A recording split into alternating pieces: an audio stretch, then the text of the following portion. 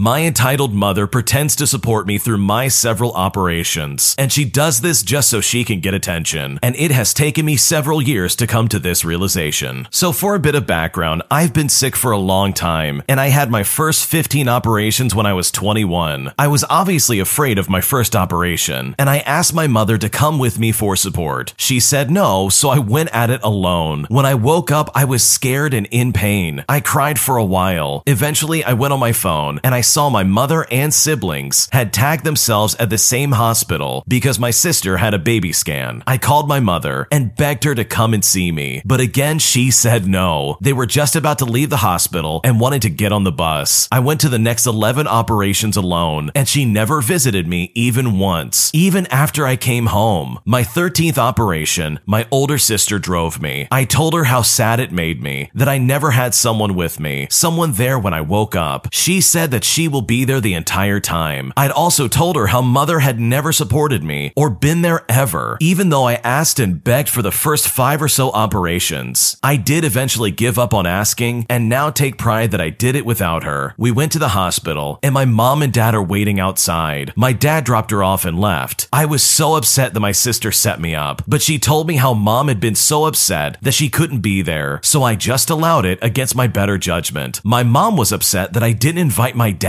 but I just said I didn't invite you either. Eventually, we get up into the room and I talk for a while, get ready, and all the other things. Eventually, the nurse comes in to tell me I'm going to be going down next, and that's going to be in about 20 minutes. My mom then looks at my sister and says, "I'm feeling really tired. Can you take me home?" And when she said that, my heart broke. My sister promised that she would be back in time to be there when I woke up. I sat there trying not to cry. I asked if they could just wait until I went down, but mom wanted to go home right then and there. So they left, and 10 minutes later, I went down to surgery with a nurse comforting me. Fast forward a few hours, which is a blink of an eye to me, and I wake up and I'm taken back to my room, and lo and behold, I'm still alone. I call my sister, and she says mom wanted to do some shopping, so she will drop her off and bring me a sandwich. And when I heard that, I just cried harder. My mom still tells people that she supported me, but I say that she sabotaged the one time I had support. I've had 2 major surgeries since then, which she once again did not show up for, and didn't care about at all, with the only expectation of trying to claim that she's giving me support. And you know what? It took me years to realize that it was never about supporting me. It was just so she could try and look good in front of others. This is honestly really disgusting behavior. The fact that she wouldn't even show up to just one of these surgeries and sit by your side and wait for you to wake up after your surgery at least once is really toxic. But on top of that, what really takes the cake is the fact that she would then pretend like she's supporting you, just so she can try and look good in front of others or on social media. That, in my opinion, is almost as bad as not showing up in the first place. I mean, she did show up once, but then she's like, "Alright, I'm tired, I want to go home." Like, that's not supportive at all. That's you being selfish and stating that you would rather go shopping than be there for your child. Like, it sounds like the original poster has some serious complications in their life, especially if they've had 15 surgeries before the age of 21. Like, that is a lot of surgeries by that age. So clearly the mom has to know at this point, or at least I would hope so, that something serious is going on with their child's health. Wouldn't you think that you would want to be involved and make sure you're there for them in some kind of way, shape, or form? So if I was in the shoes of the original poster, I would probably stop having my mom involved in serious topics of my life. It's obvious that she's just going to try and use that for some kind of weird clout, and she doesn't actually care about you in the slightest. So truly, I really am sorry that you went through this. This is absolutely toxic, and you definitely did not deserve to get treated that way. If you like Am I the Jerk, you're probably going to love Am I the Genius? Check it out, linked down below in the description. An entitled grandma that lives below us freaks out at any little noise that we make, whether it's walking across the floor or even turning on the AC unit. And her demeanor and attitude is absolutely obnoxious, and it was truly exhausting living above this lady. Here's what happened. So my wife and I bought a condo about 10 years ago. It was a good starter place, and it helped us buy our current house. We moved in while my wife was pregnant with our first child, so naturally I had a lot of work to do when we first moved in. Before we even moved, we painted about half the condo, cleaned the carpets, and replaced 2 sinks, and made some minor repairs. This was a strange condo because most buildings had 2-story units on top and single-story units on the bottom. Overall, this was a nice complex, and the HOA wasn't full of demon spawn. The HOA president was a nice woman who warned us that the insulation between the side units was pretty pretty good, but none existed between the floors. We had a second-story unit, and the entitled grandma of this story was on the bottom. So at first, the entitled grandma was really nice. She could hear me working on the condo and came up to say hi and bring me some cake because she figured I was working hard. We had a nice talk, and I told her about us having a baby and about us moving in. She told me she had a grandson and how much we like being parents. After the kid was born, she would wave to our daughter, exchange small talk, as well as just do normal neighbor stuff. Well, things changed that summer when we had a heat wave. My daughter was probably 3 months old at the time, and this condo was hot. For context, because of the layout, there were 2 windows upstairs, one in each bedroom, one in the dining room downstairs, and a sliding glass door on the deck. Of course, our daughter's room faced due west and was full on in the sunlight. We had great sun-blocking blinds, but we could not open her window until the sun went down and it was starting to get cooler outside. Because honestly, outside of her room would be an oven. Even when we did this, it was 85 degrees on a regular basis. Our HOA allowed portable AC units with hoses to the window, but not window AC units that hang out the window. I was able to petition them to get a window AC for our bedroom because it faced away towards a greenbelt, so it would not be seen. However, they expressly told me no AC units for the front of the building, so this meant the only AC unit we would get is a portable unit for the dining room. Those 2 units with some box fans made the heat tolerable for the most part. However, there was an unintended consequence of the portable unit that made the entitled grandma lose her mind. When I was at work one day, the entitled grandma came knocking on the door, and my wife was the person to answer it. She said that the AC unit was making a lot of noise and keeping her grandson awake. This was at the early evening, and her grandson apparently couldn't sleep because of the noise. Now, bear in mind, this was a high-end, brand new AC unit. It wasn't loud, and my wife showed it to her. She said it was over 90 degrees in our condo, so we had to keep it on for the baby. And while the baby was drinking milk, you could tell that she was overheated. Our daughter started crying, so my wife excused herself, and the entitled grandma left. About an hour later, this lady came back, this time pounding on the door and yelling for my wife to turn off the AC. My wife was dealing with our daughter and didn't want to answer the door with someone reacting like that. She pounded on the door for 10 minutes before giving up. She came back a little while later and again started pounding on the doors and shouting. My wife called me and I quickly came home to deal with this lady's BS. By the time I got home, it was finally cool enough to turn off the AC and open the windows, and it was maybe 9 o'clock at night at this point. I go straight to the entitled grandma's unit and I knock on the door. She opens it up and she gives me a disturbing stare that basically said, "What do you want?" I ask her, "Why are you pounding on my door and disturbing my wife and baby?" She said that the AC unit was loud and keeping her grandson up. So I say to her, "And this gives you the right to pound on my door and scream at my wife? I had to leave work to come and talk to you because you are so unhinged. I don't care what your problem is. Screaming at my wife isn't how you deal with problems." I then explain how the AC unit didn't make any loud noises, and I'm not sure what she is hearing. I explained the extreme heat issue and how we were managing it, and I gave her my cell number to call me if she had any issues in the future. She was to leave my wife alone and never pound on my door like that ever again. A few days later, we get a call from the HOA, and the president went to check it out. She was trying to remain neutral and told me I had a right to my AC, but that there was a noise. But it seemed like the walls were humming, and with this in mind, the only thing I could figure was the building had terrible construction design, and that the AC was causing a weird vibration that would cause the wood to become harmonic. Again, the AC unit made very little noise and only had a slight vibration from the motor. So I put my MacGyver hat on and I go to the hardware store. I get a foam kitchen mat, some cardboard, and packing tape. I fold over the mat, put several layers of cardboard in between it, and I tape it shut. So I basically made a poor man's vibration isolation pod. I put my AC unit on that, took a picture, and sent it to the entitled grandma, as well as the HOA. I told them we would minimize the AC use, but we had a right to use it, and I have taken steps to mitigate the issue. For a while, this seemed to shut this lady up. However, she stopped saying hello and wouldn't look at me in the eye after that. Over the next few months, we had no real issues until we started hearing tapping sounds on the floor. I figured at first she was hanging something, but nope, she was hitting her ceiling with a broom. Apparently, the noise was unbearable. I mean, we were just walking around the house. No running, jumping, loud music, or stuff dropping on the floor. Just walking. I went down downstairs and I talked to her about it and told her we were just walking and she complained about how loud it was. She even complained to the